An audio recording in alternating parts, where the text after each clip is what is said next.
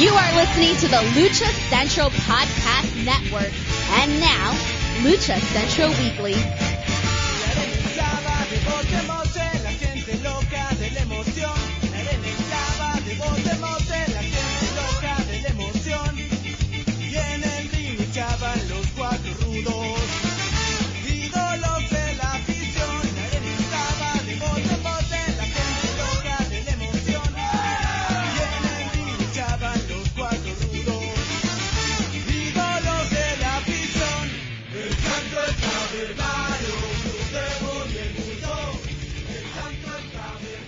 Welcome to another edition of the Lucha Central Weekly Podcast. This is the podcast that covers news and events happening in the world of Lucha Libre, talking Mexico-based promotions and top independents, along with luchador-related news from throughout the United States. The Lucha Central Weekly Podcast is part of the Lucha Central Podcast Network on luchacentral.com. This podcast and others from the network are also available on all major podcast streaming platforms, including iTunes, Spotify, Google Play, iHeartRadio, and more. And, of course, we will never forget our streaming partners at thechairshot.com. My name is Miranda Morales, and I'm one of the co-hosts of the Lucha Central Weekly Podcast. And let me bring in the rest of the team. Introducing first, he is the dashing one, Mr. Dusty Murphy. Dusty, how are you? I'm doing fantastic. How are you doing, Miranda? I'm doing well. Much, much better. I was unfortunately out last week due to a cold, so yes, me too. It's been hitting all of us. So glad to be back. So glad, in fact, I got to bring in the third member of this team, and that's who? Who? Who? It's the one and only Brendan Barr! That's who! A little bit of a delay. It happened. I can see the loading circle. It was great. Sometimes it takes a moment. Now you say we would never forget the chair shot, but as soon as you said that, I have to apologize to Greg because I don't think Dusty or I mentioned the chair shot when we covered for you. I think we did. Being absent. I'm not sure, but I thought we did. It's just I can't forget because I constantly talk and communicate with Greg. So just in case, I figured we'd give them a little extra mention. Yes. We've said it like 3 or 4 more times now, and shout out to Greg who edits to Greg, for us. Well. Who, of course, helps produce and edits the show, and thechairshot.com. The Lucha Central Weekly Podcast is the official Lucha Libre podcast of thechairshot.com.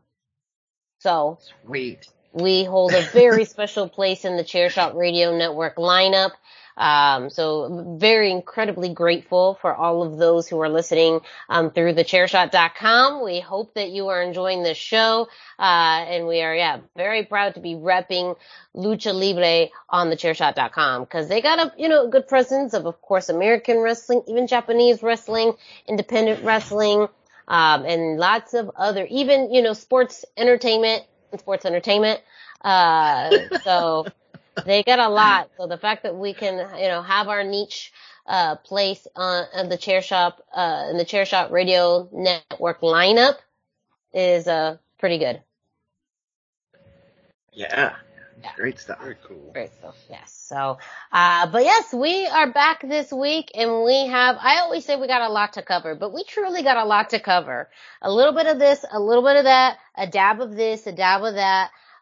We truly are covering a huge variety of topics and events happening throughout the world of professional wrestling and Lucha Libre. So we got you covered from your WWE news to AAA. We're going to talk a little CMLL, even some things happening along the independents. But before we get to all of that, you know where we start. We always begin with news of the week with Brendan. Yeah, so this is our kind of sort of CMLL news. This is very interesting.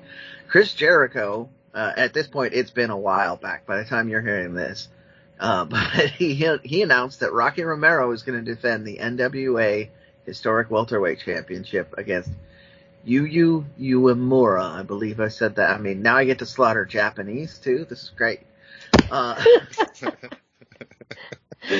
Brendan, slaughtering names in all languages. Equal opportunity. I am equal. I will mispronounce your name equally. Don't worry. Send me your best Irish and Gaelic names. I know I'll mispronounce all of those too. Oh. That's a segment. Anybody who's read those will understand. But anyway, that's going to be on the Jericho Cruise. So where this gets interesting is that's the Jericho Cruise, which traditionally is kind of an AEW sort of event. So Cubs fan had some opinions. I also think I'm along the same line, so I just want to give him credit on this too. But I think this is more of CMLL really liking Chris Jericho than any sort of overt alliance between CMLL and AEW. But I'm also not going to rule it out at this point because wrestling is weird. Like you never know. But yeah, you will guaranteed, card subject to change and all that. But that is an announced match for the Jericho Cruise, which really makes me want to go on the Jericho Cruise even more this year. So we'll see. How cool would it be for me to do the independent news roundup from the Jericho Cruise? That would be awesome. Right? I don't know how you would do it. It sounds like a party and a half there. It is. It really is. From everything, I have heard so many stories from that cruise. But in other news, in other Lucha Libre news, before we get off on the AEW tangent here, the Lucha Libre news, the Netflix show Against the Ropes premiered. Miranda, can you give us the Spanish title, or do you remember it? Let me look it up. Is it? Okay. It's basically the same thing, but I'm gonna look it up. Yeah. So anyway, I'm sorry, I'm to spring that on you. I just thought of it while I was doing it. The show started. I started watching it. Dusty started watching it. It is in many ways very, very lucha. Yes. And it's filmed in a borough of Mexico City for the most part. I'm gonna slaughter this. I apologize. Iztapalpa, I believe. And then later in the series, they go to an arena, and that is noted arena Naucalpan, which we've talked about many times because that is where IWRG tends to perform. So the name, it's very interesting as a result of this. Just the names that wind up participating in the show alone are all over the place. First couple of episodes, Rey Mysterio is alluded to. There's an article floating around on the internet that says Rey Mysterio is involved in the series somehow. I haven't gotten there yet. I haven't either. There is a Colibri mask, though. Yes, I saw. I have to do this particular shout out here. I saw a Lince Dorado mask on the show as well. Yes, so. That was exciting. The mask. There's like a mask booth on the show. And yeah. By far my favorite part. It's just exciting to see it. And yeah. And the crowd shots. Yeah, the crowd shots usually have masks, and that's where I spotted the Lince one. But yeah, also in the crowd shots, I'm gonna just give you some spoilers here. There are a lot of luchadors that are in those shots, but you won't ever know them because they're not wearing their own masks. Yeah. So they probably had a lot of fun with that, just like I get to be Lince Dorado today, or whoever's mask they were wearing. So I was enjoying that. But the big one was, and we're going to talk more about her later in the show, I suspect, is Lady Apache, is one of the final bosses, shall we say, in the storyline. So I haven't gotten there yet, but she apparently has a major role in the end part of the series, and was involved in a lot of the Lucha Libre scenes as a trainer. So, huge congratulations to her on that, because that's like a foot in the door for Hollywood too. Like, she hasn't done enough in her career. But yeah, so Dusty and I were talking about this off the air. It's kind of a drama. With the one thing about it, we'll spoiler here, the lucha libre, like in many luchador movies, is considered to be real. It is considered a real fighting style. There's none of this talk about showiness or cooperation or anything like that you will hear when you talk about many pro wrestling events. They treat it like it's a real fighting thing, and we go from there. So the main character is returning from prison, has decided that through events, I'm not going to spoil that too much, decides through events that the best way to win the affection of her daughter back is to become a luchador. And that starts kind of a natural feud with another woman, and that's where you go from there. So it's very fixated around women's wrestling, although, again, there are lots of male luchadors that have made appearances here. Did you get it, Miranda? Yes. It is contra las cuerdas. Okay. So, I think it's listed on Amazon as Contra las Cuerdas. I've seen it listed as both. That's kind of why I suddenly decided to again, I could have asked for that before the show. I apologize. No, that's okay. I had to look it up, because I needed to see the visual for it. But, it's I tried to watch the first episode, but I've been having issues with my Netflix where it keeps booting me off. So I got to, there's probably about 5 minutes. But I'm wanting to try and see the rest of it. So, it looks though like a pretty entertaining show. It's really good. I'm gonna go over to Dusty because Dusty has a double opinion on this. So go ahead. It was interesting. Brendan and I had kind of talked about it ahead of time and like, okay, we'll watch it and talk about it a little on the show. And so I just turned it on. My wife was doing other stuff. And she's kind of looking over as it starts, and she sits down, she's watching it. And I'm like, I don't know, should I watch another episode? She's like, yeah, why don't we watch the next episode? And she really enjoyed it as much as I did. I mean, she watches wrestling. She has like mild lucha knowledge. She's not a huge fan, but she just thought the show was really interesting. The story, it's not, I was expecting something like the Disney Plus Black Scorpion program, like something very kid filled and almost like a Disney program or a Nickelodeon type teenage kids program, but it's not. It's really got a lot of cross-generational appeal. I was interested on a lucha level, but my wife enjoyed it on like the telenovela level. Yeah. And so it was just interesting that, it had a lot of facets there for people to enjoy that you might not necessarily get at the first glance. It strikes me as more of a family show because the story is about the mother and her relationship with the daughter, but it's about the mother and her relationship with everybody as well. So like, her rivalry with Dulce and her friendship with the other 4 people who get dragged along to become luchadors as well. And it's also seeming like a redemption story because it's her coming out of jail. So I think there's elements that we see in other types of shows of here's the ex-con coming out of prison to try and reconnect with her family.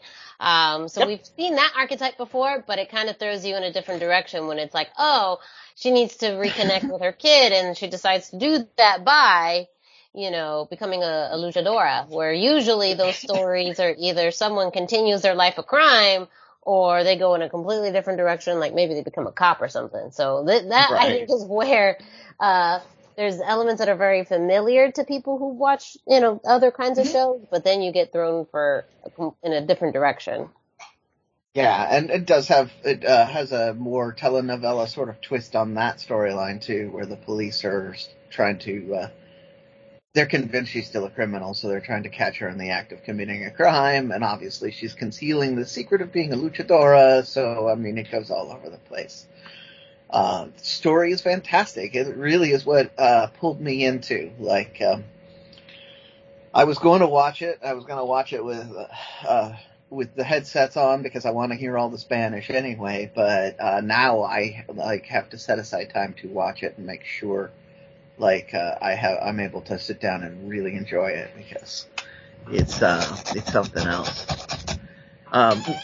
Dusty and I were talking a little bit about this off the air too. Like it is not, it's not an action superhero show like the Black Devil / Blue Demon and Ultraviolet show.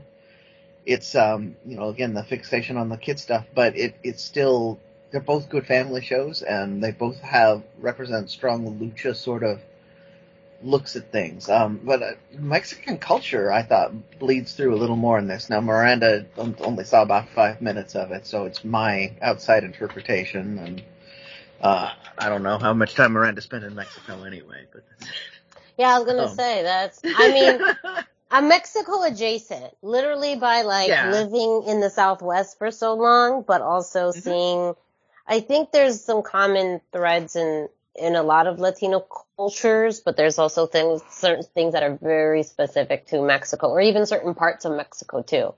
So that's the one thing that I am more familiar with, some, more of this, the northern part, things that are closer to the U.S. border.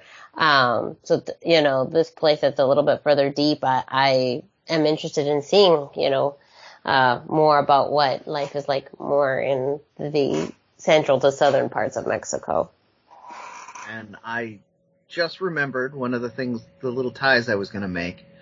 Recently we had the Royal Rumble, and Dusty will be talking a bit about that later.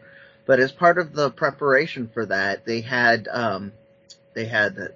many people on the Spanish show. They had Los Lotharios being interviewed by, now I just lost his name.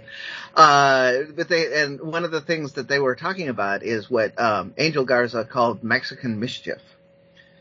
And, I mean, we know enough about Angel's character and to know a little bit about the idea of mischief, but you look at their cultural icons like Zorro and, mischief and rebellion seems to be a big part of their, and I feel like that bleeds through in a lot in this too, because she's misbehaving, but in kind of a focused way for a good reason.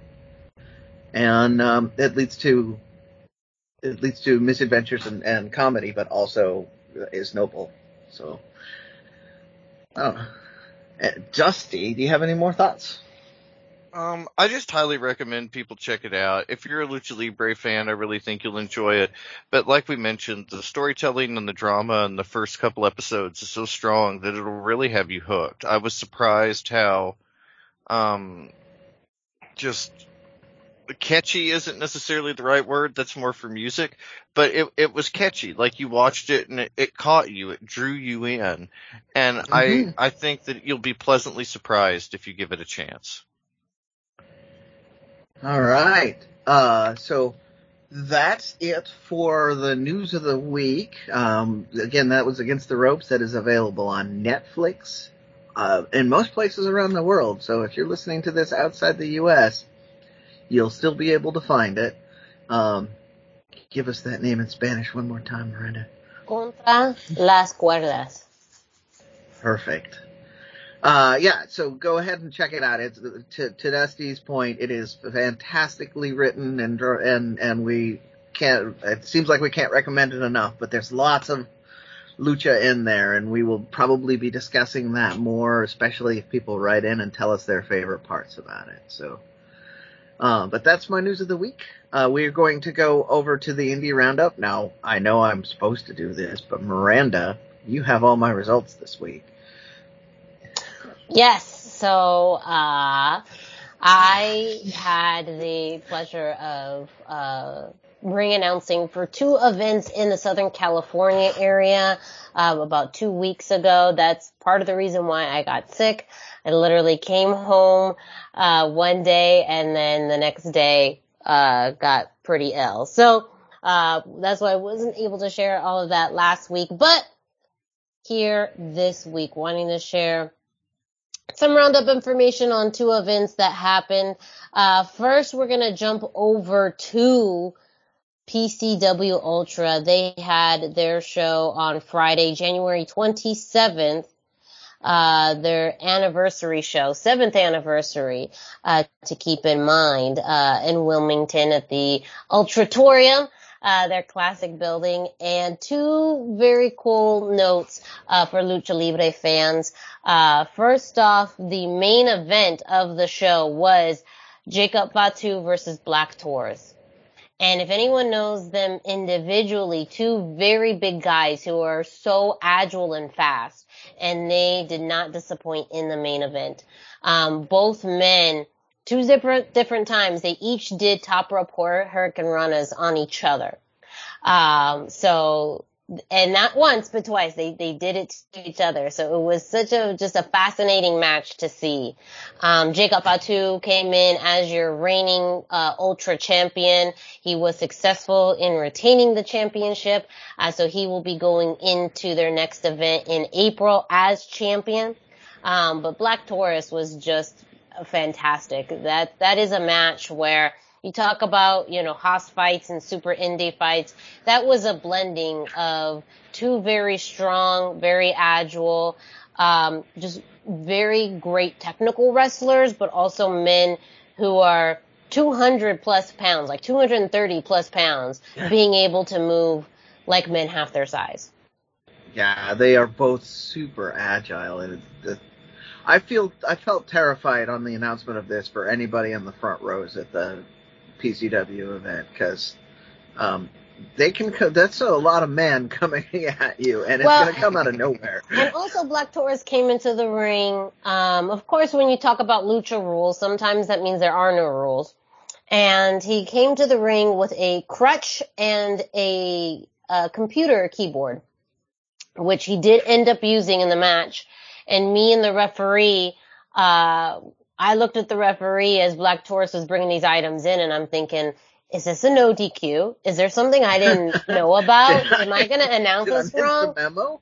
Did I miss the memo? And the ref looked at me and said, I didn't know either. So I just had to go with how I understood the match to be. And so the ref, was it used? Yes, but the ref is knowledgeable enough in lucha rules to know sometimes, that means that there's no rules. I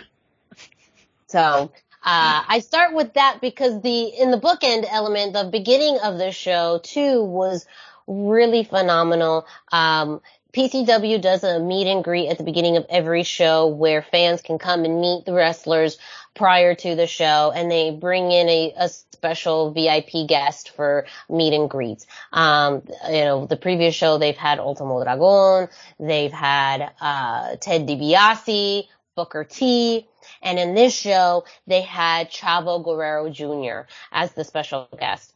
And he actually came into the ring at the beginning of the show to welcome the fans there, to talk about the Guerrero history in LA, how they were, from Texas, but their second home is in LA. And it was so fitting for PCW to be celebrating a anniversary, to also have someone who has a rich family history, not only in LA, but just in the world of lucha libre and just throughout wrestling. And earlier in the night, there was a wrestler, known by Christopher Landon Anthony Streeter Class, who had some, unkind words to say about Chavo. And in the opening match, we had Class versus Grizz Brody. Class could not keep his attention on his opponent, but still tried to call out Chavo.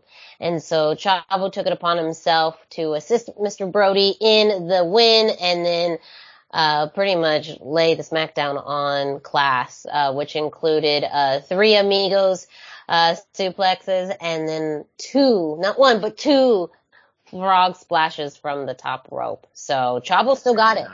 Chavo can still go with the best of them. And then just a really cool moment for fans. Ultra unique places where you get the mix of, the previous generation, the now, the future, matches that you don't get to see anywhere else. And again, Ultra has had a rich history in the world of lucha libre, from, having a huge series with the Lucha Bros, other consistent luchadors who've come through the rings, like Puma King, Lince Dorado, and they've always had a really wide door for luchadors. And again, to have someone like Chavo Guerrero Jr. there to meet and greet fans, to welcome fans to the show, and to give someone 2 frog splashes is worth the price of admission. Well, that's both of the Gringos Locos there. They both use that, so. Yes. One very silly question, which I already think I know the answer to. Did Pepe show up too? Did Pepe show up? Oh, yes. Pepe was his horse in the WCW days. Yes. No Pepe was there. Pepe. I am not surprised. I'm sorry. My original, when I think of Pepe, I think of Mongo's Chihuahua. Mongo's Chihuahua, yes. Yes, I did too. That was my first thought. I'm pretty sure that dog's long gone. Hawaiian shirt. Oh yeah, I don't think that Pepe would have made it. Yeah, I was just like, why is Pepe? Granted, I want to have my own dog as a Pepe, yes. and be there for commentary, stuff. But anyways, I support this choice. Pepe Chulo, the Chihuahua. Yes, with all of the gimmicks. That was the best. I've watched old episodes of Nitro specifically for Pepe. Oh, well. Just to see what outfit Pepe's wearing. Absolutely. Yeah. So, PCW Ultra will be back. One of the big things happening with Ultra for their shows is that they are now moving to Saturdays. So their next show is going to be Saturday, April 22nd. It's called Saturday Night Special. And so far announced for the special guest for VIP and for meet and greet is Shane Douglas. But so pretty cool again to see just the amount of people that come through the doors of Ultra. So there will be more information available over the next few months. Tickets are available now for Saturday Night Special, Saturday, April 22nd in Wilmington at the Ultratorium. Same place, different day, same great wrestling. So I'll be excited to bring back news from that show in April. The other show that happened that weekend, the next day, that was Saturday, February 28th. I don't know. I'm sure other things happened that day, which we'll get to. Masked Republic hosted Lucha Libre Mexicana, which was their first show of the new year. This was the show that was canceled, due to weather, issues at the beginning of the year. They changed it 2 weeks later and still held it at the Agua Caliente Casino, in Cathedral City. A great turnout, sold out once again. And there's a few very cool matches that, happened there. Pulling up my notes from that.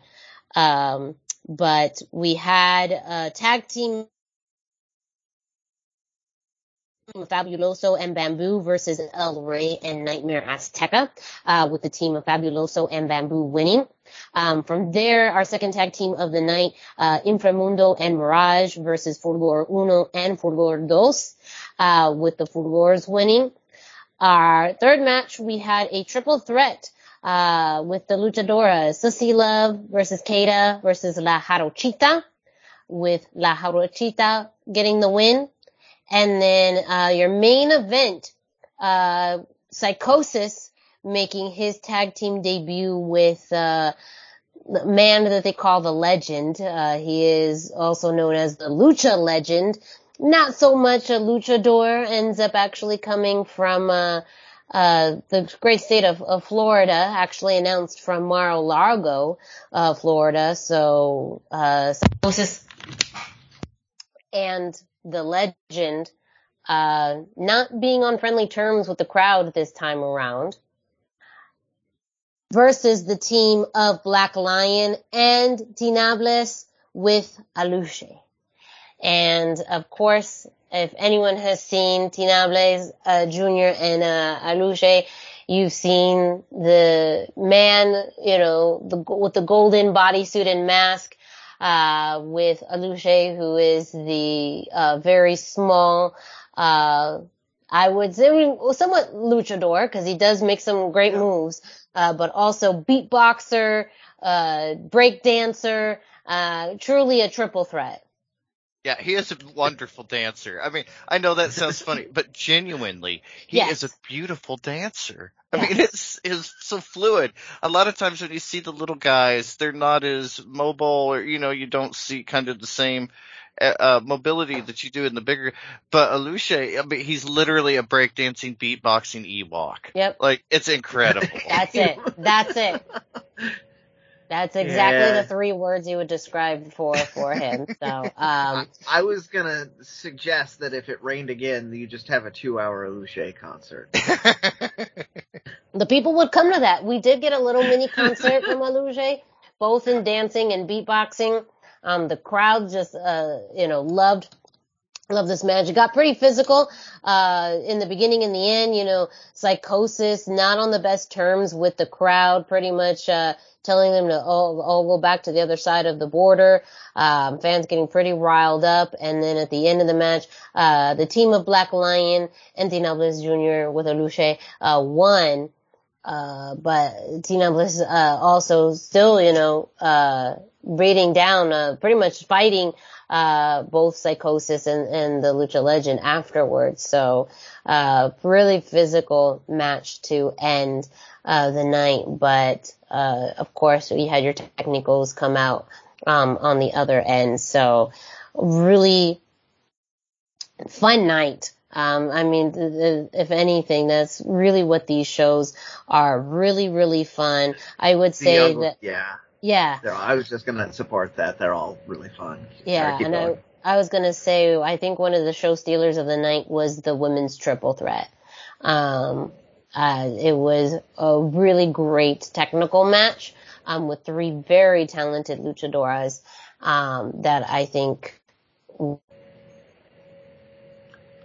of course, fans, all 3 of them, have a very, diverse experience. But they all work so well in the ring. So I would say that was my favorite match. And also I would say maybe not the dark horse of the night, but one I think fans didn't expect, to really blow the whole show out of the water. So, it was also announced that Lucha Libre Mexicana Viva la Lucha Mass Republic returns to the Agua Caliente Casino on May 6th, celebrating Cinco de Mayo weekend. Already announced for the show, Octagon will be there, and he will be teaming with Atlantis. Super Astro Jr. will be making his return there, as well as Psychosis. And then Bengala will be making his premiere, as well as Viperous. Kelsey Reagan, and more. So, tickets are going to be available through the Agua Caliente casinos. Again, Saturday, May 6th, 7 p.m. And more, announcements will be coming within the next few months. But, super, super cool that they're coming back so quickly. And Mass Republic has such a great relationship with the community of Cathedral City. Agua Caliente Casinos has been so supportive of this, and it's such a cool place just to find the mix of, legends of Lucha Libre plus, talents that you see on the independents and, even newcomers. And I mean, as you pointed out, it's the Cinco de Mayo, so you can expect the casino itself is going to have events going on too, so it will be quite a unique event, I'm sure. Yeah, I mean, even just that, the tag team of Octagon and Atlantis. No word yet on who their opponents will be, but that's in it of itself really interesting. Will they get along? I'm just gonna throw that out there. I just announce these things. I just announce them. I am just, I'm just enjoying because they don't always get along. So, there's some added drama that can happen with that matchup. Good point for that. So, a very busy weekend, both in Wilmington and in Cathedral City. So make sure that you're following PCW Ultra and Masked Republic for information on those upcoming shows. I do also want to throw out a plug and reminder coming up in just a few weeks. Pro Wrestling Revolution makes its return to San Jose, their very first show of the year, going back home to San Jose. Again, that's Saturday, March 11th. Tickets are available still at luchalibreboletos.com. You can also visit Pro Wrestling Revolution online on social media and find information on tickets that are available. VIP tickets are also still available, and only VIP ticket holders are able to be part of the meet and greet before the show. Brendan and I have seen and been at the meet and greet at the beginning, and it is such a cool experience to literally see all of the luchadors before the show starts, get your autographs, buy your merchandise, talk with them.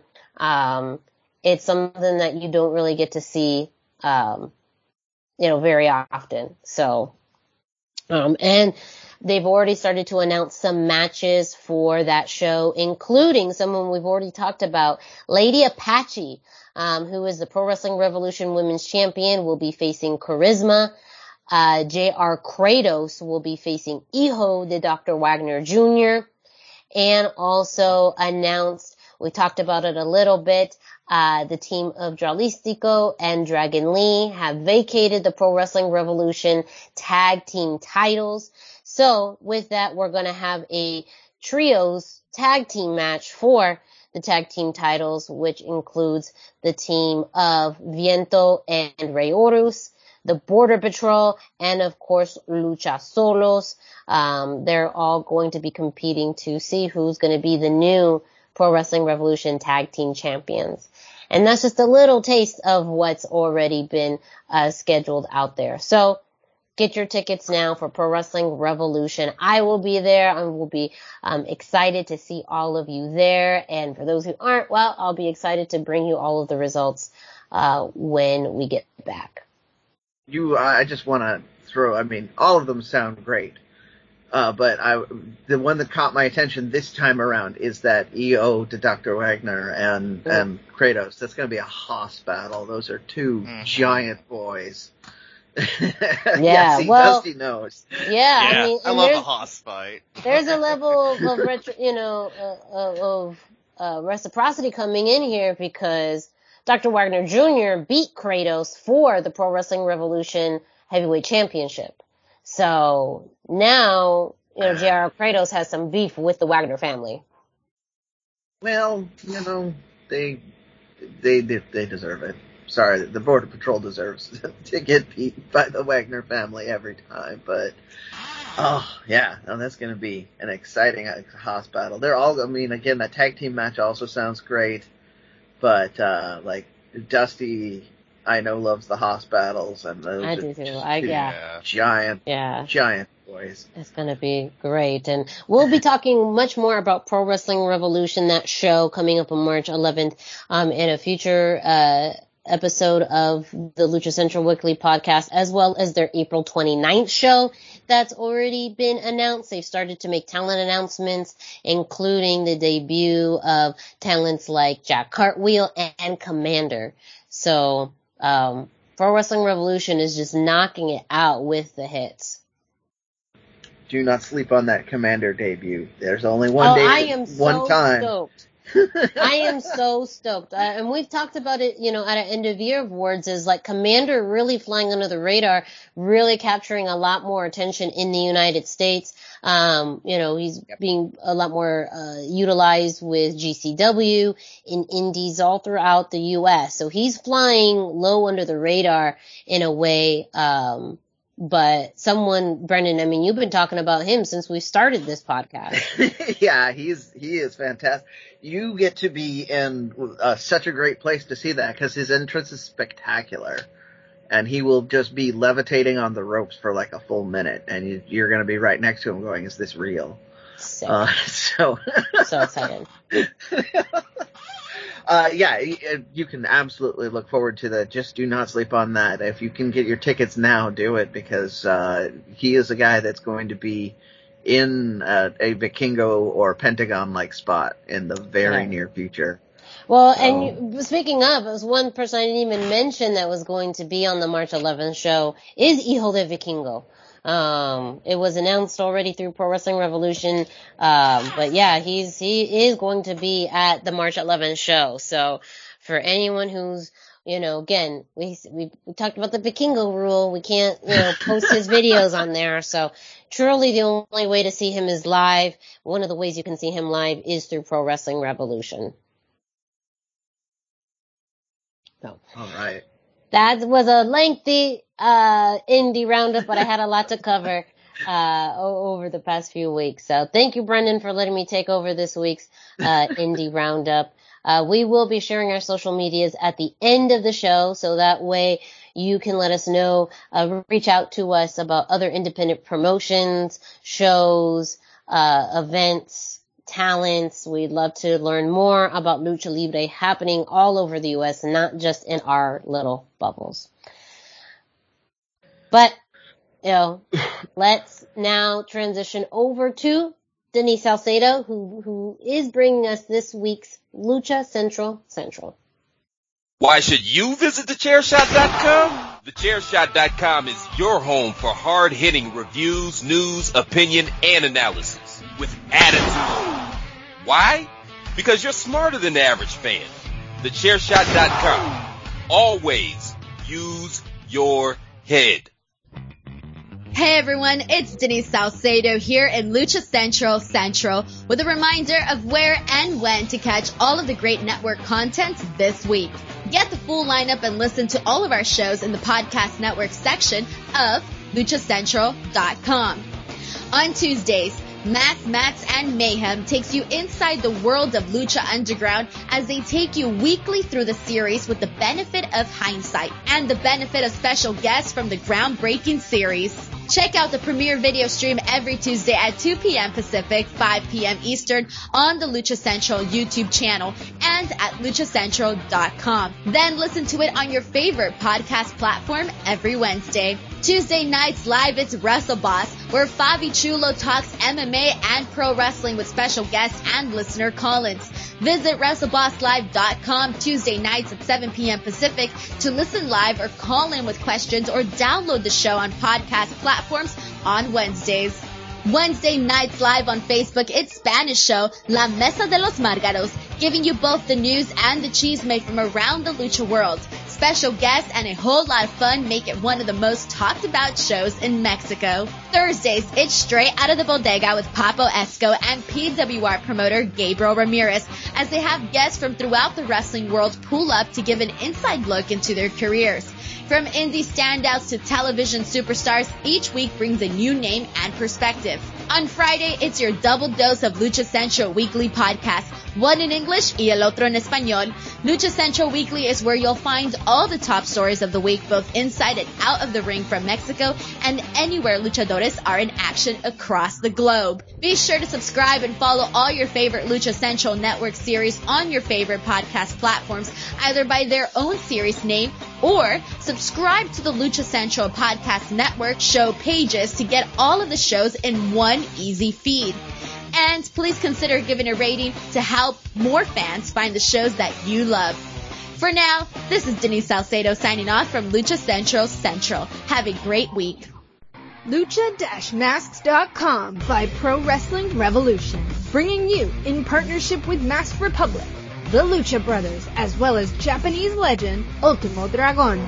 Go to lucha-masks.com and fight Lucha Strong with masks from your favorite Lucha legends and Pro Wrestling Revolution luchadores. Stay safe in style and represent your favorite luchador. Get yours now at lucha-masks.com, powered by Pro Wrestling Revolution. All right, we are back with the second half of our show. Again, thank you, Brendan, for letting me take over the indie roundup. I'm still coming down from that high, so I gotta just calm myself down from this. We are going to be getting though into the bulk of our news in this half. I'm reading through our notes, and I believe we are going to be starting off with AAA. Is that? Yeah, that's the way I understand it. Okay. That's where I was at. Yeah. Okay. No, cause my notes still have a note that says Rocky Romero on it, where I'm thinking, no, we already talked about Rocky Romero. Yeah. No, we talked about that. Yeah. So sorry, we can always talk about Rocky Romero. Well, I mean, he's such a gem. He's such a doll, Rocky Romero. He's so cool. He's so cool. So that's why I was like, hey, I don't mind talking about Rocky Romero again. Like, is there something we missed? But apparently we've gotten through that. But just a weekly acknowledgement of his greatness. Yes, thank you, senor. That was our weekly Rocky Romero segment.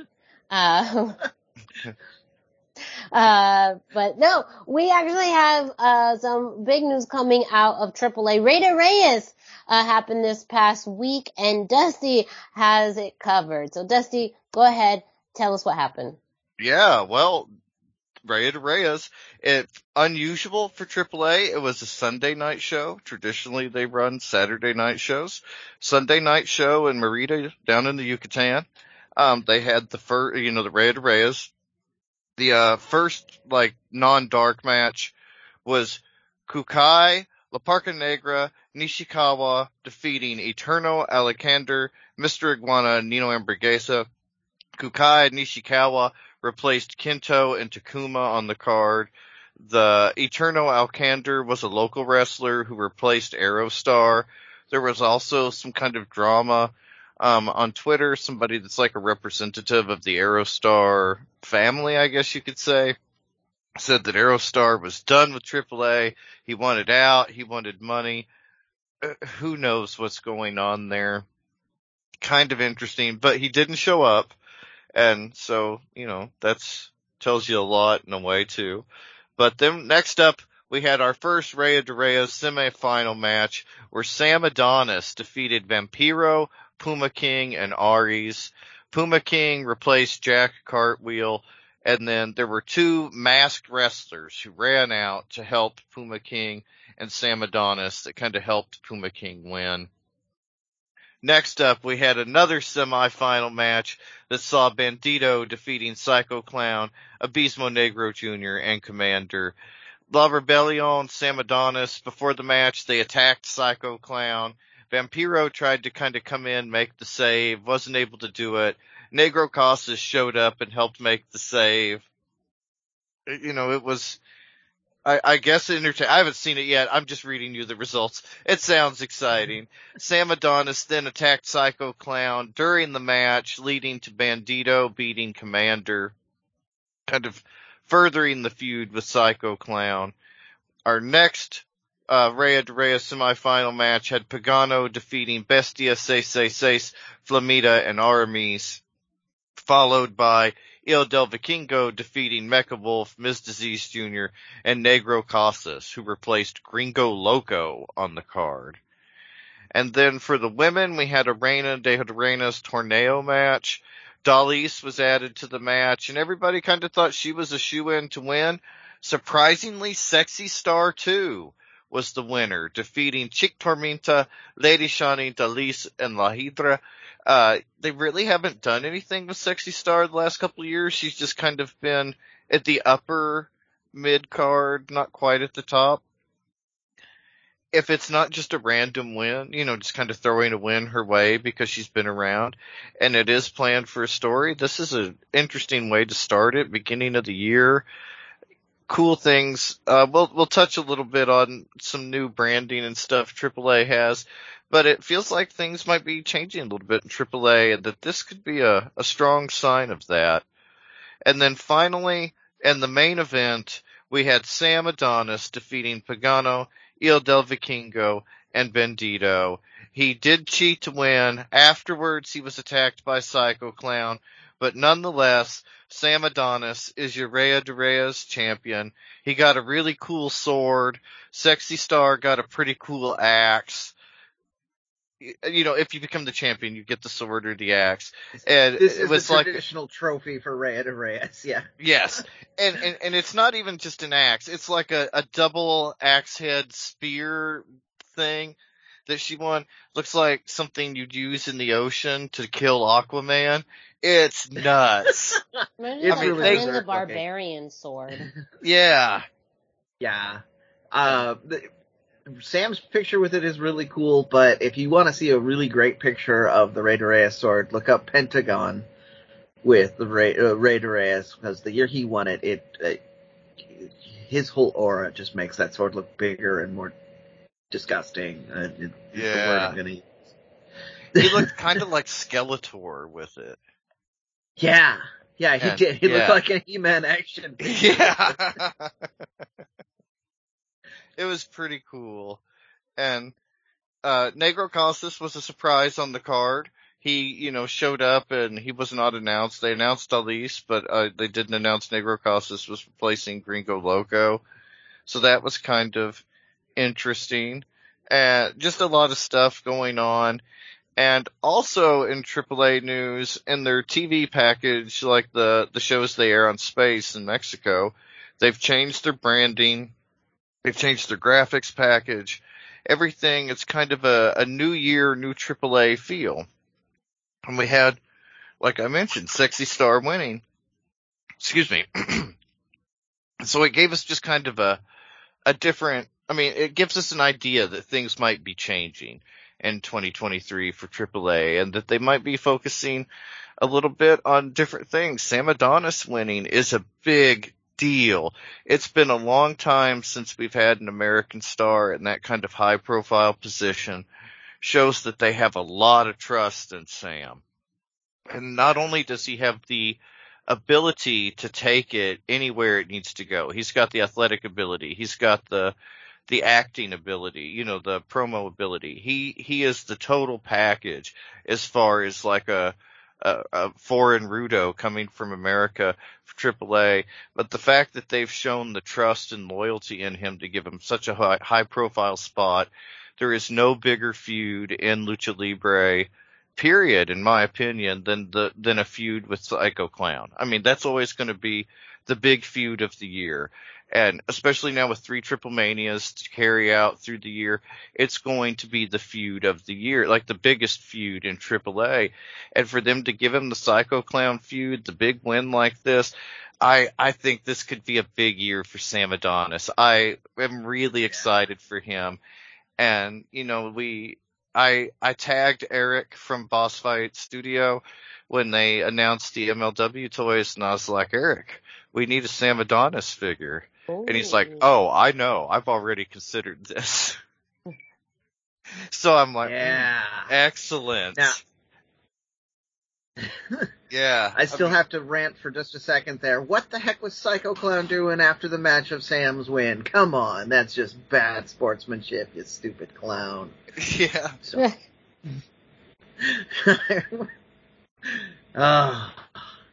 I don't even have to work to be the heel announcer with Sam Adonis versus Psycho Clown. That's just a natural thing. It's just a natural thing. But if you wanted to see that match, you were kind of out of luck. It has not aired yet. They taped it. It will air apparently on their TV program, but going forward, things are really changing with AAA. We saw a reluctance on their part to go forward with the streaming of Vikingo matches. They were really weird about that. And now they quietly reached out to Lucha Blog, Cubs fan who does Lucha Blog, and told him that they had a sponsor that would really prefer he not stream the shows. And if he wanted to take them down now, that would be great. But if he didn't, they would send something more formal to take them down. And he appreciated that they approached it that way and were very nice about it. So going forward, he will not be streaming AAA, which was a huge source of watching AAA for a lot of us. I mean, he did a lot of the shows on Twitch. But the whole thing is interesting. The sponsors, everything going on, the new feel for AAA. So it makes you wonder what's going on. We've seen Disney money involved, of course, with the Marvel Lucha Libre thing they have going, but the storyline for that seemed to have wrapped up at the end of season 1. They had enough filmed for the second season, but the end of season 1, if you watched it through a VPN or, have Kodi or whatever, checked it out, at the end it was very much like he went back to his home planet and everyone was happy. I mean, they just kind of tied up all the stories with like a cue card at the end and then you were done. And which was very strange because they did film the matches. They've held the matches. So it'll be interesting to see how this all plays out. But for whatever reason, no more streaming. And so it makes you wonder who's going to start controlling the streaming. And, Disney Plus is looking for content all around the world. But we also saw AAA kind of trying to court WWE. And there's just a lot up in the air right now, and so I feel like we could see AAA on a streaming service this year, perhaps. No, I think that's so. I just want to confirm. Sorry on that. just want to confirm. The Marvel Lucha show is not available in the U.S. without a VPN. Is that correct? Because I've been trying to find it. At least it wasn't. Okay. Yeah, like as of a week ago, I found it on Kodi. Just okay. We don't have to endorse that. I'll ask you about that off air. But for those of you that want to see it, at this point, the only way to get it in the U.S. seems to be a VPN. So I know I want to see it. Keep going. I was going to say, I guess, talking about the business part, I think it's a little tricky when we're used to is, Disney Plus here in America. So very similar to almost like the WWE Network, how that's now on Peacock, but the network still exists in other countries because Peacock doesn't exist in other countries. And so when you have, different content, this truly, I guess, is, and I don't know about how they've maybe developed or have not yet developed content specifically for other countries, but this is one where usually all the content that they create, we have accessible in the U.S. So it's just a really unique case, and I'm very curious about how, international arms of Disney Plus work. But, when things have to be on the up and up, when you're dealing with a, billion-dollar multinational worldwide company, it's just like when you have company come over, you clean up house. So I could absolutely see that being a contributing factor to. Well, let's not forget that they still are dealing with the lawsuit in the U.S. as well. So they forgot they were dealing with the lawsuit in the U.S. But they did. I'm not gonna. But maybe that came back around as part of the Disney deal. Maybe there's two scenarios here. Either it came back around on its own, or Disney was like, you got to clean up your house with this other stuff before we move ahead. And maybe that's why we're not getting the Marvel Lucha Libre in the U.S. is because the lawsuit still technically isn't settled. Like, there's so many unfortunate permutations of this. Yeah, I don't know. But back to your point too about Sam Adonis. I think this is a really exciting time, really big deal for him to win Rey de Reyes, and absolutely. I think that's a big sign of hopefully a sign of AAA. Endorsing him and confidence in him as, of course, a top Rudo, but also a non-Mexican figure in AAA. We've seen how that's been successful and also how they've gotten burned by it. I think Sam has hopefully, at least from our perspective, has proven to be a reliable commodity in AAA. And so he has. Yeah, he is, by our estimation, because we talked about this a bit, he's put his best foot forward. It's all in how AAA wants to look at it, but us knowing Sam Adonis the way we do, we can clearly see he's putting his best foot forward for AAA. So yeah, so very, very, very cool. And we also have to note that he left CMLL and joined AAA. And so for them to put this kind of trust in him after doing something like that is way bigger than just putting the trust in an average American. Yeah. I mean, this is a big deal. And Sam has really, I feel like he's earned his spot there at the top. And it's nice to see that. And at the expense of Dave the Clown. Yeah. Once again, God bless you, Dave the Clown. You are doing God's work, making all of these Rudos look so good or so bad.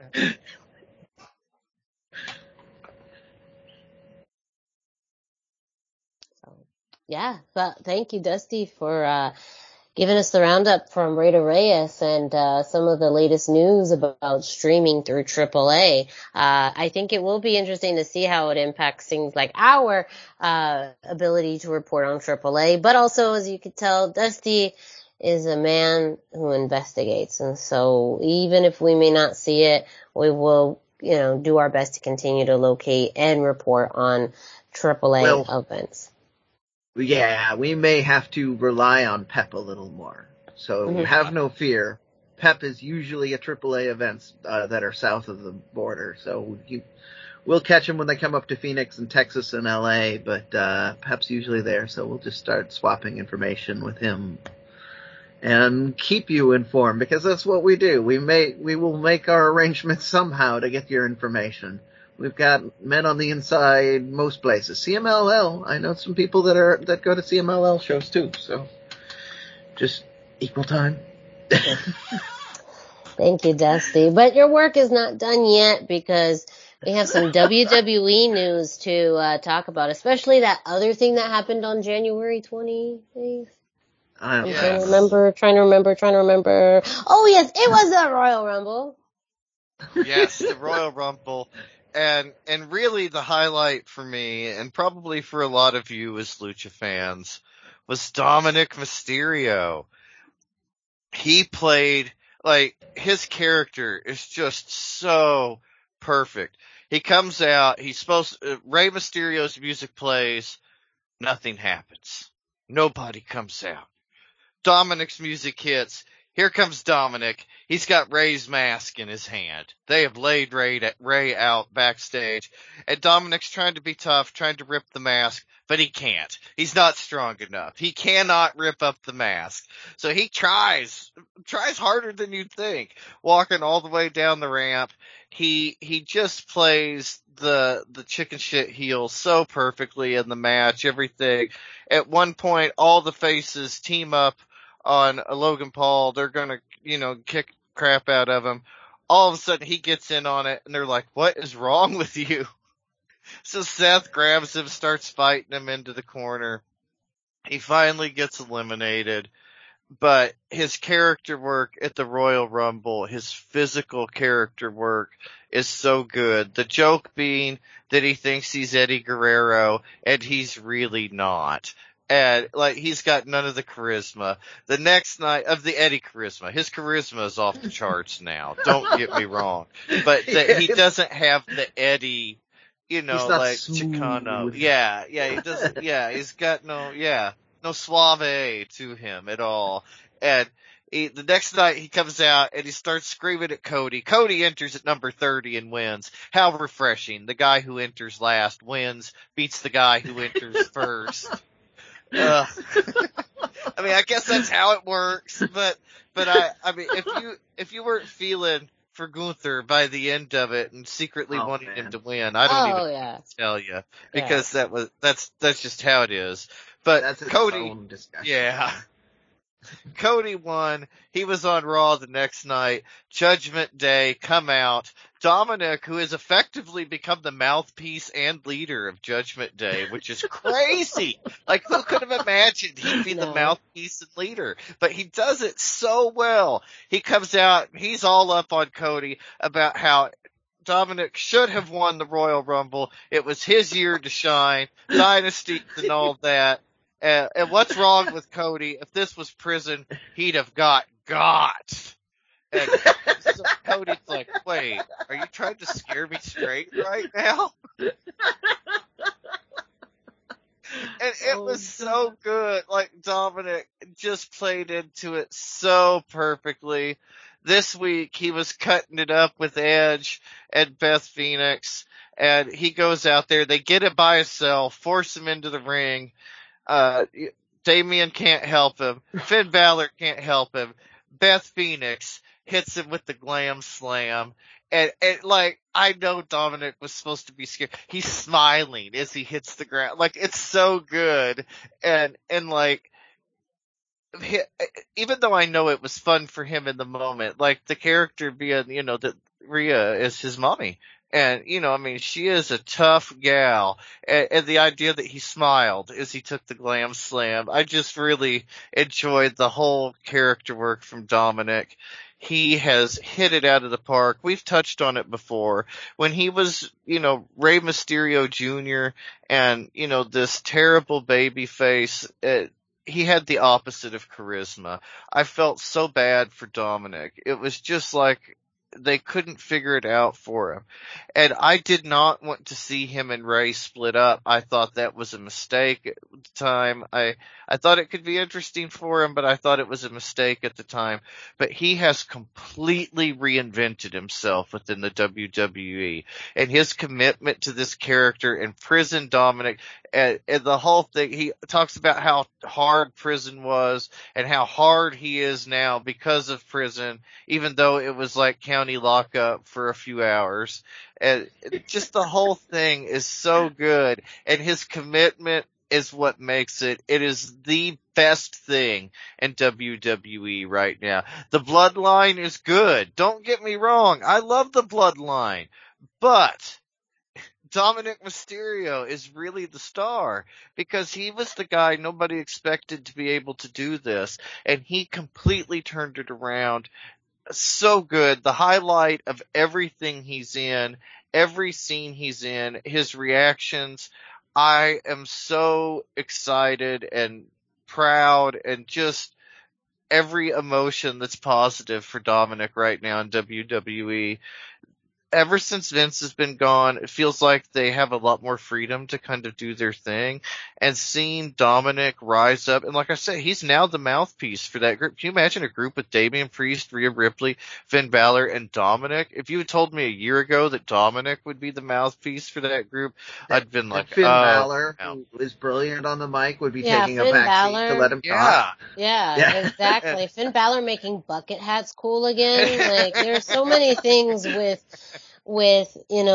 even the Judgment Day. Remember when we were all losing our shit because they keep calling themselves the Judgment Day and everything? I think in general they've all leaned into a little bit of the ridiculous, still being a bit menacing, but leaning more into power and numbers and less about, the darkness and all of that. I think it's still a very menacing group of people, with Rhea, with Damian, with Finn, and Dominic still feels very much out of place, but I think that he is growing to be the best mouthpiece of that entire group. And I think that's where his strength is coming in, but also the dynamic between him and Rhea has been, the dark horse, idea of the entire year. So I think it's too this, evolution of what Mysterio is. And I'm sure they may refer back to it at some point too with, this back and forth with Dom and Rey. Eventually, I would imagine with good storytelling leading to a one-on-one match, which I think would be fascinating. And I hope that we do see whether that's a Rey retirement match, again, an apuestas match, like, what that would look like. I think there's a lot of, in general, good storytelling happening and long-term storytelling, and maybe not inadvertently, like maybe it's kind of by accident, but also tease for things in the future. And as good as this stuff is, I think it's also laying some really interesting components for the future. So I don't think it's entirely by accident. This is my great transition to this. He was also in an interview on Conan's Keeping It 100 podcast, and he was talking about the writing process at one point, and he was talking about the fact that because he's with Judgment Day in particular, he says he's pretty sure he wouldn't get this kind of cachet otherwise. They come up to him and they ask him what they think about this, and because Edge or Finn will say when they're doing that, they'll be like, well, that's good, but what about this? And the writers will be like, oh, I like that even better, and they'll go back and do that. I think that's what he's doing with this prison character, I think, because he was kind of implying that while still being very humble. And so I think that a lot of this is just getting, I mean, maybe it was accidental at first, but now that they're leaning into it, I think they have long-term plans to do with this, because, you know, like they said, it's got legs. He can run with this chicken shit heel character for a long, long time. Yeah, absolutely. And then he'll be like Eddie, where he will be so established that people will just start cheering for him anyway, and he won't have to work awkwardly to be a babyface anymore. Yeah, to see that transition and like the joke, and he's in on the joke, which makes it funny somehow that he's not Eddie Guerrero, even though he tries to be. And like the mullet and the Eddie dance and the mannerisms, like he's got it down. He's just got none of the bravery behind it. And it's so, I mean. Well, it's also this idea, you know, we've heard the term of Nepo babies now, which is a lot more of a term utilized in entertainment and in Hollywood, of the kids of, you know, actors and musicians, how they're getting these opportunities. And it's almost like this weird shade of Nepo baby where he's really dissing, you know, the legacies of, you know, those before him while also leaning on it. And, you know, it's a really interesting mix, but also kind of mocking this idea of, yeah, I'm so tough. I went to, you know, prison or whatever. But here's this legacy, but I hate my dad, you know, and it's like, you know, like it's all these interesting things. I think that's also a little bit of a commentary right now on this generation and Nepo babies, that like it all, you know, there's a level of hilarity to it. He's just playing it all well, you know, like you talked about the chicken shit heel on top of, you know, being out of place, on top of, you know, in this level of again, I want to say nepotism, because it's like, yes, that's kind of how it started, but that's, you know, not how it is now, but it's very much ingrained in, you know, his character and acknowledgement. It's just kind of, it's hard to articulate for me, but I just think in general, that's exactly it. It's building on that awkward, I'm Rey Mysterio's kid phase that we got to publicly see. Yeah. Right? As we are more or less watching young Dominic, as they like to call him on commentary from time to time. We're watching him grow up on TV, which is what makes it so fascinating, because, you know, we've literally seen him grown up. Those who watched all the way since the ladder match. But yeah, you know, so we're seeing him grow up, and we're seeing that change. We're seeing him change from being the awkward, I want to make my dad pleased, to now he's doing the, as you call it, a Nepo baby thing, where he has a position that's elevated because of his dad, but also he hates that whole history, so he wants to do so, you know. It's like watching a child actor in the 80s just suddenly explode. If you are the same age as me, you will understand how many child actors just went kind of crazy after they turned into adults. Yeah, so it's very fascinating to see where he's at. I also just want to, going back to the Rumble too, on the women's side, just giving big shout outs to Raquel Rodriguez and Roxanne Perez for their appearances. I felt so much better. I think it was either Corey. I want to say it was probably Corey, but it may have been Pat McAfee when they accidentally called her Raquel Gonzalez. When I'm like, okay, cool. Yeah. I still do that too. And they just did it on TV. So I don't feel bad anymore. It just rolls off the tongue better. Right? When you said that, I had to stop and think about that. When you said Raquel Rodriguez, I'm like, did we talk about Raquel? Oh, right, Raquel Rodriguez. Yeah, so I'm there too. Yeah. And they interviewed her dad for this. There was a very cool segment and you can find it on WWE where they have Raquel return, because this was a homecoming for her. Yes. She grew up just down the road. And so they did the whole thing where she went to the first ring that her dad trained her in, and they did an interview with him. They did an interview with her. If you are a Lucha fan, you absolutely have to see it. Anybody who knows about my obsession with knowing that Raquel was a star from the moment I've seen her knows I've watched it at least 4 times now. I'm not gonna give you a real number because it's pretty scary. So, go check it out. Yeah, and Roxanne Perez got a really good reception as well.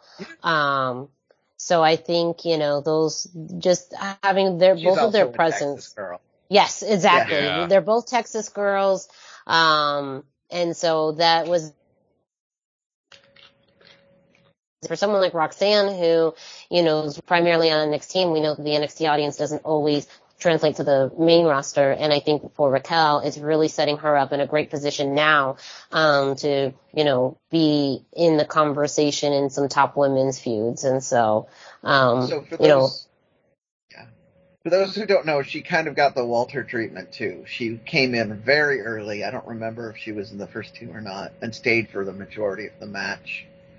Yeah, I want to say she was in the first 10 or 12. Yeah, Roxanne was like number 8, but I think Raquel was like number 22. Yeah, still later. But again, at different points in the Rumble, you have people in different spots. I know, like Raquel and Rhea stare down got a really good response. So, that I think you could always go back to. And Rhea specifically pointed out Raquel as someone who, when she had any moments in the Rumble, when she was kind of worried about her spot, she specifically shared about her time in the ring with Raquel as someone who, could have possibly. Yeah. So. And I have one last thing, and this is just my fun topic, since we're talking about Rumble. Can we just for a second talk about the, Logan Paul Ricochet, Yes. Oh my gosh, the slingshot. The most viral spot of the match. The most viral spot, and also, are we taking bets of when we will see this, in some kind of indie lucha, ring in 2023? Because you cannot Lucha cannot be outdone by this. You mean, yeah, the wrestlers will meet in the middle of the ring, and then they will form a perpetual motion machine like buttered toast trying to not fall on the floor. Yeah. 650 splash into the slingshot. Something crazy. Man. Yeah. Something, Vikingo will have to do something that just. Vikingo and Commander meet in the middle of the ring. And... So excited. Did it make any sense? No, it didn't make any sense. But that's literally the idea of Lucha at that point. I was like, so they've been watching, Ricochet's been pulling up. We didn't even see this in Lucha Underground. I think it's, how they came up with this spot. I'm very curious how it turned out, but that is the most Lucha spot I've seen on WWE television. It was so cool. Yeah, and you remember it, and you think, why haven't they done this before? As soon as you saw it, it's like, why haven't they done this? And like, such a cool spot. And like, I'm not a huge Logan Paul fan, but his work with the Royal Rumble and everything he's done, I'm excited to see him do more. I really think he can do a good job. I'll tell you why they haven't done it before or done more of it. It's scary as hell. Yeah, it was scary to watch as a fan, like when they hit the ground. Because you do have that split second, like, wait, was that supposed to happen? Yeah, exactly, because you're like, they're literally just clotheslining each other in the middle, that's, you just wonder, that spot does not make sense, My husband's a wrestler, and he kept going, he's like, that spot doesn't make sense, and I'm thinking, I'm telling you, it doesn't. It's not making sense, but it's making money. Yeah. It's not for us. Just tell your man that it's not a spot for us. Like, yes, it's not a spot for him. It's not a spot for us. It's a spot for all of Instagram, ET, yeah. TMZ, all the socials, Doesn't make money, it doesn't make sense, but it makes money, so. Yeah, but that's also my initial thought is, which, are we gonna see, something at Triple Mania that tries to outdo this? My hope is yes. So, now I'm just imagining, like, the two athletes just strapping cookie sheets to their chest and doing the exact same spot. Like a bulletproof vest, kind of. Yeah, exactly. Louder and crazy. Yeah. I like this idea. Marty McFly approves. So, sorry, those were just my additional Royal Rumble thoughts that I wanted to make sure we discussed before we moved on. Very worth mentioning. Yeah, I mean, we don't talk about Ricochet as much on the show, but he was on Lucha Underground, and he is very Lucha savvy, and I have a feeling he had a hand in that. And so, we might as well talk about the most viral moment, because everybody else in the world is talking about that darn clothesline. So. Right. Well, that does it for our coverage for WWE. Make sure, of course, to always check out luchacentral.com for results on shows like Raw and SmackDown, NXT, and much, much more. Our last segment of this week's show, we're going to be touching on MLW, and keep going back and forth on how to start this. Because,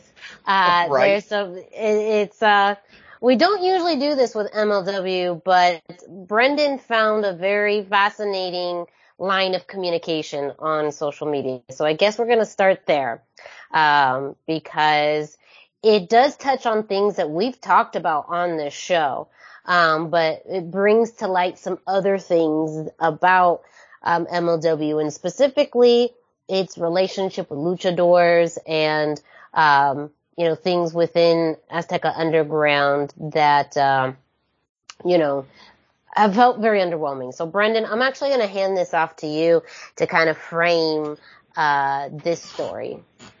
So, Rob Viper, and we haven't talked a lot about him on the show. I know when we interviewed Mr. Iguana, he had talked about that as one of the people that helped him break into the U.S.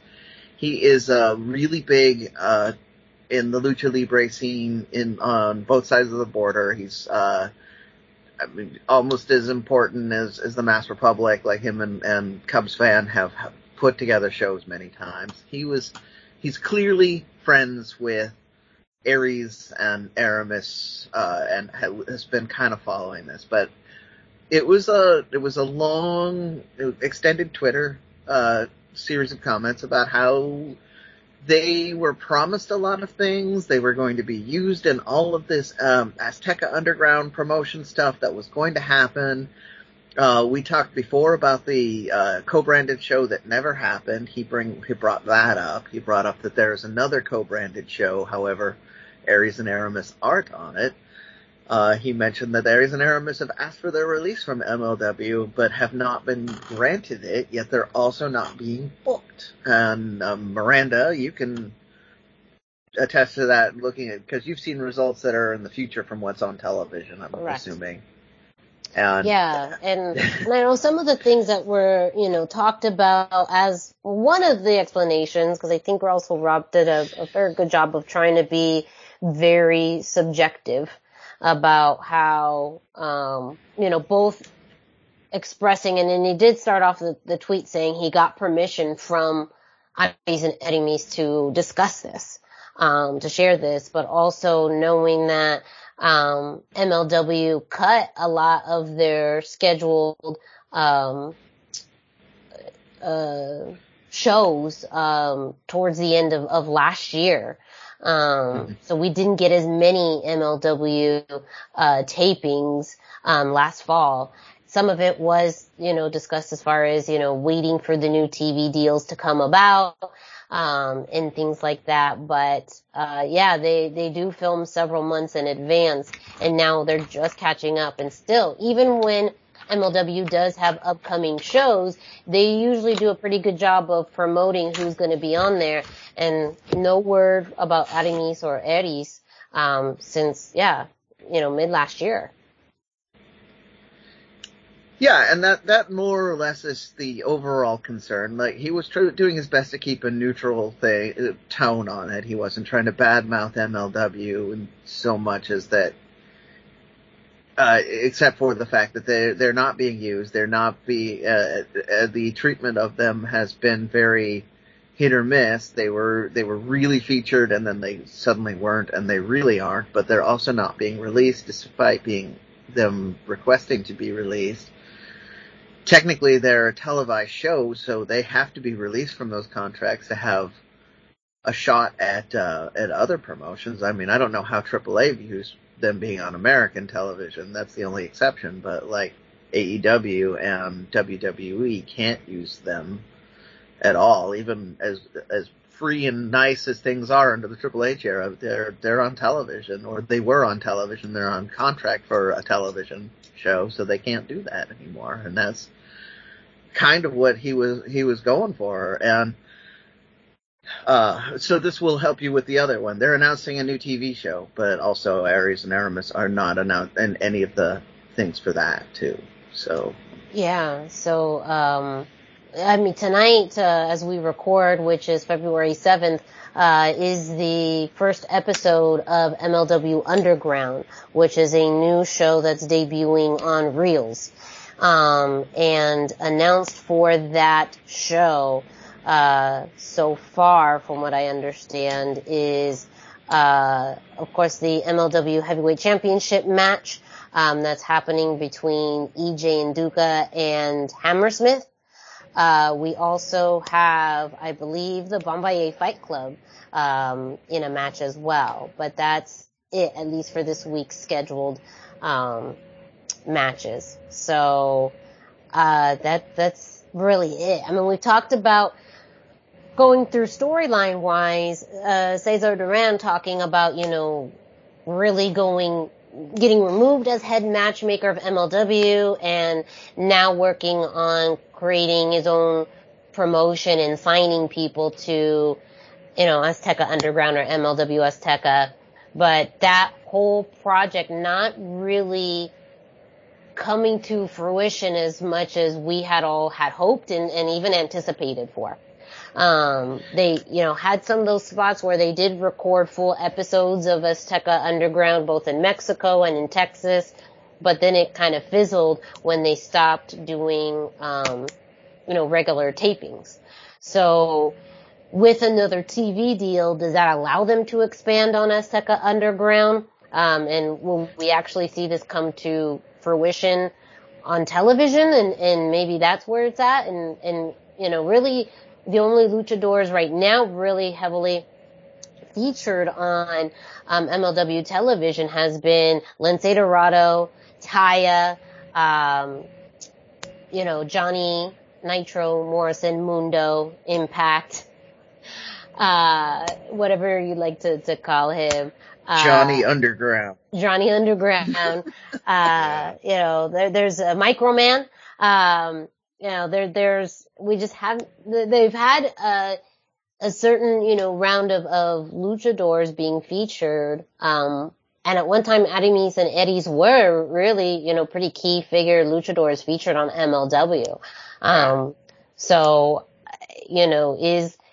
is the opposite of what we were thinking that was going to happen with two television shows happening with MLW, where now there's still not going to be enough room for, all the luchadors, and maybe they actually cut back on their lucha content? Yeah, I mean, we have to fully enter into speculation mode on that, because we don't know. We do know that in past they've been much more very generous with the lucha that we've got, in the recent past, I should say. So, we could get it, but now we're hearing this about Aries and Aramis not really being used, and let's be honest, Microman mostly is being used because he's a hot commodity, not because he's a luchador. So, Ooh, I don't know. I don't know what we're going to get. That's a really fair point. And going back to, maybe why they're not being released from their contracts could be that there is plans to really build up, MLW Azteca. And they need those luchadors who are having that ability to perform in the U.S. And they really want to stock up on them. So maybe there is a method to it and why they're not being released. MLW though is also pretty well known for having more shorter term contracts or more of a rotation of their roster than other promotions. So it is also a little interesting that other people who kind of go in and out of the roster can do that, or I will point out process. They've also had in the past issues where wrestlers have wanted to get out of these contracts and they've dragged their feet on that in the past, and it was not necessarily for good business reasons. It was, I can't say because I don't know, but it came off more like it was because they were upset that those wrestlers were going to leave. Yeah. Like it was vindictive. So. Yeah. It's interesting, I think because of the rotation that MLW has in general, compared to other promotions where, you'll see people come in and out. And also Court Bauer has been very open about having a certain percentage of his roster more fluid, so that they can incorporate them and bring people in and out as necessary. Makes you wonder, why, if they've asked for their release, have they not gotten it? But again, there's a lot of seeming business decisions that could be behind it too that, of course we're not privy to, but could explain, a lot. But again, I think if we don't start seeing things happen with MLW Azteca Underground and them not being utilized on TV, it will cause more questions about, why still keep them under contract. Yeah, absolutely. And not just TV, also to Viper's point, live events too. If you're not having them on live events and you're not having them on TV and you're not, running a lucha specific, brand or storyline where you have a, depth of luchadors, then what are you trying to? Right. And and it's definitely a little harder to predict with MLW because, Court Bauer has many jobs. Running a wrestling promotion is only one of them. So he's not like Vince McMahon, where we could kind of look at Vince's history and know, okay, he's doing this for this reason. He's doing this for this reason because that's what he's done in the past. We don't know where necessarily as easily where Court's head is at because he's all over the place in his career. So. Yeah, it's a good point. I think there's so many more stories about Vince McMahon and Tony Khan when it comes to booking. And we don't have as much in-depth information about Court Bauer. We know as far as his business relationships and the roles that he plays, but how that leans into booking is something that, we don't have much of that insight on for Court Bauer, or exactly who does that for MLW as well. Because it's not just, presidents or CEOs that manage booking. There's also other people, usually within wrestling promotions, that handle that. So there isn't as much, it's hard to know who else behind the scenes of MLW, works on the bigger picture, whereas we know that with other promotions. And I think that public information in other promotions. Yeah. Yeah. So I think too, like you mentioned, a lot of it ends up being really purely speculative because, we just don't have that.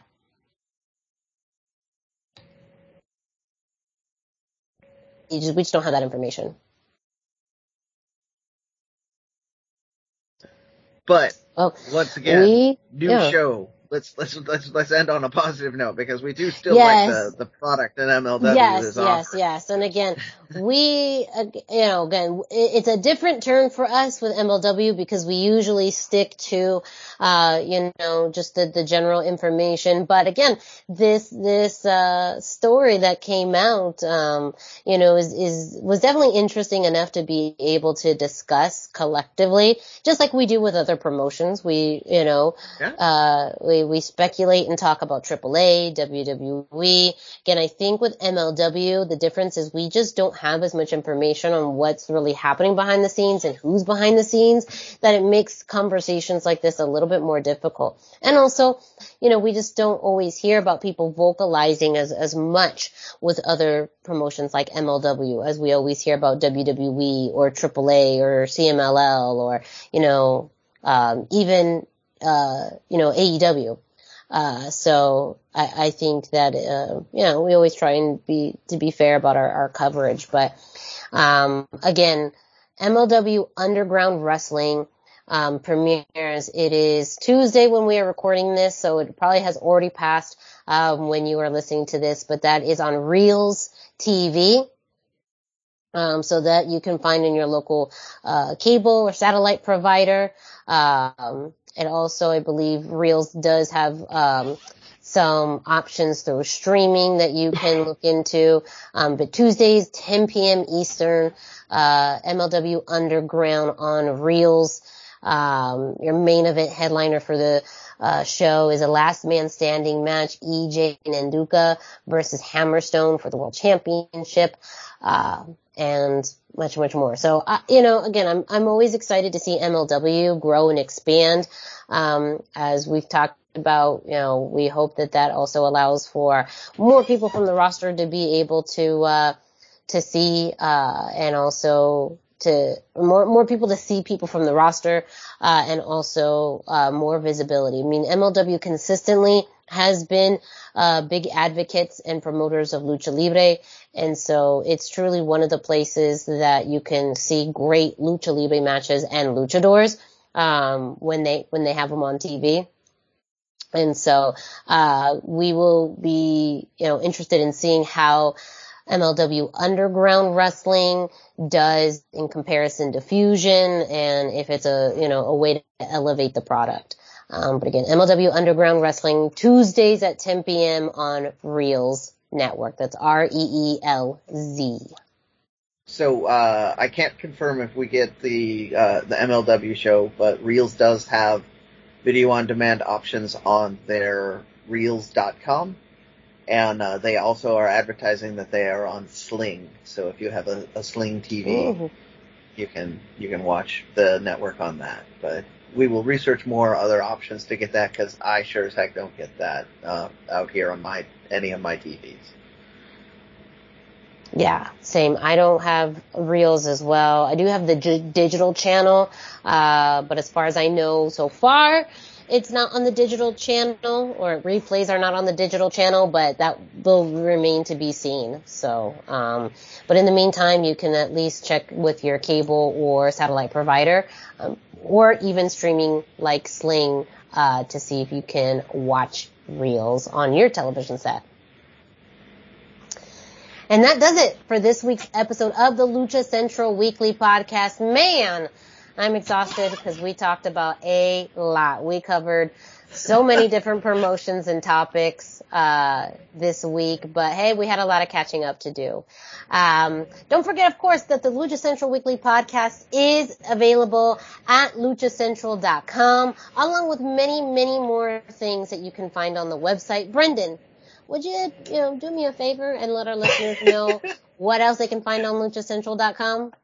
All right. So if you're listening to this and you haven't visited luchacentral.com, it's time to do it. luchacentral.com is the online home for Lucha Libre, where you can get all of the top news in English and in Spanish. You can find the best curated video content and original content not seen anywhere else. You can find when Lucha Libre events would be happening in your area. There's photo galleries from top photographers covering Lucha Libre around the world. It's a place to have your voices heard, from weekly polls to annual awards, seen and read by top executives in all of the major Lucha Libre promotions across the globe. And my favorite part, everybody's favorite part probably, all of this is free. Free at luchacentral.com, which is your centralized place for all things Lucha Libre. Thank you so much, Brendan, for all of that. Don't forget, too, you can also check out Lucha Central on social media. You can check Lucha Central on Facebook at Lucha Central and also at Lucha Central on Instagram. So, again, at Lucha Central on Instagram and on Facebook, at Lucha Central.com on Twitter. Also, Lucha Central's YouTube page has hours upon hours of content, including previous episodes of the Lucha Central Weekly Podcast in English and in Espanol, as well as other shows from the Lucha Central radio network and podcast network, as well as interviews, previous matches, and content that you're not going to find anywhere else. While you're at it, go ahead and follow us on social media. You can, I was going to jump ahead, but that's not how I do things. Let's start off with Dusty. Can you let our listeners know where they can find you? Yes, I am on Facebook at facebook.com/Dusty Murphy, and I am on Instagram at Dusty Murphy. And Brendan, can you let our listeners know where they can find you? Yeah, absolutely. I am 321 T-shirt guy. That's the numbers 321. T-shirt guy is all spelled out. I am on Facebook, I am on Instagram, and I'm all over the Twitters. And me, Miranda Morales, you can find me at the hashtag Miranda on Instagram and Facebook. No Twitter, but either way, reach out to us on social media. As I talked about before, if you're an independent wrestler, referee, announcer, promoter, fan, and you know of work for a Lucha Libre company or have been to a show that had luchadors or Lucha Libre matches, please feel free to reach out to us on social media. We would love to hear about shows happening all throughout the United States. We love to cover Lucha Libre all over, not just the ones you see on TV, but independents all over the place. So please feel free to reach out to us on social media, and we would love to cover it on a future edition of the Indie Roundup. And with that, that does it for this week's episode of the Lucha Central Weekly Podcast. For Brendan Barr and Dusty Murphy, thank you all so much for watching, and we will listening. If you were watching this, that would be just that a logo screen. is pretty cool. Yeah, the logo is cool. Yes. Thank you all so much for listening, and we will be with you next time.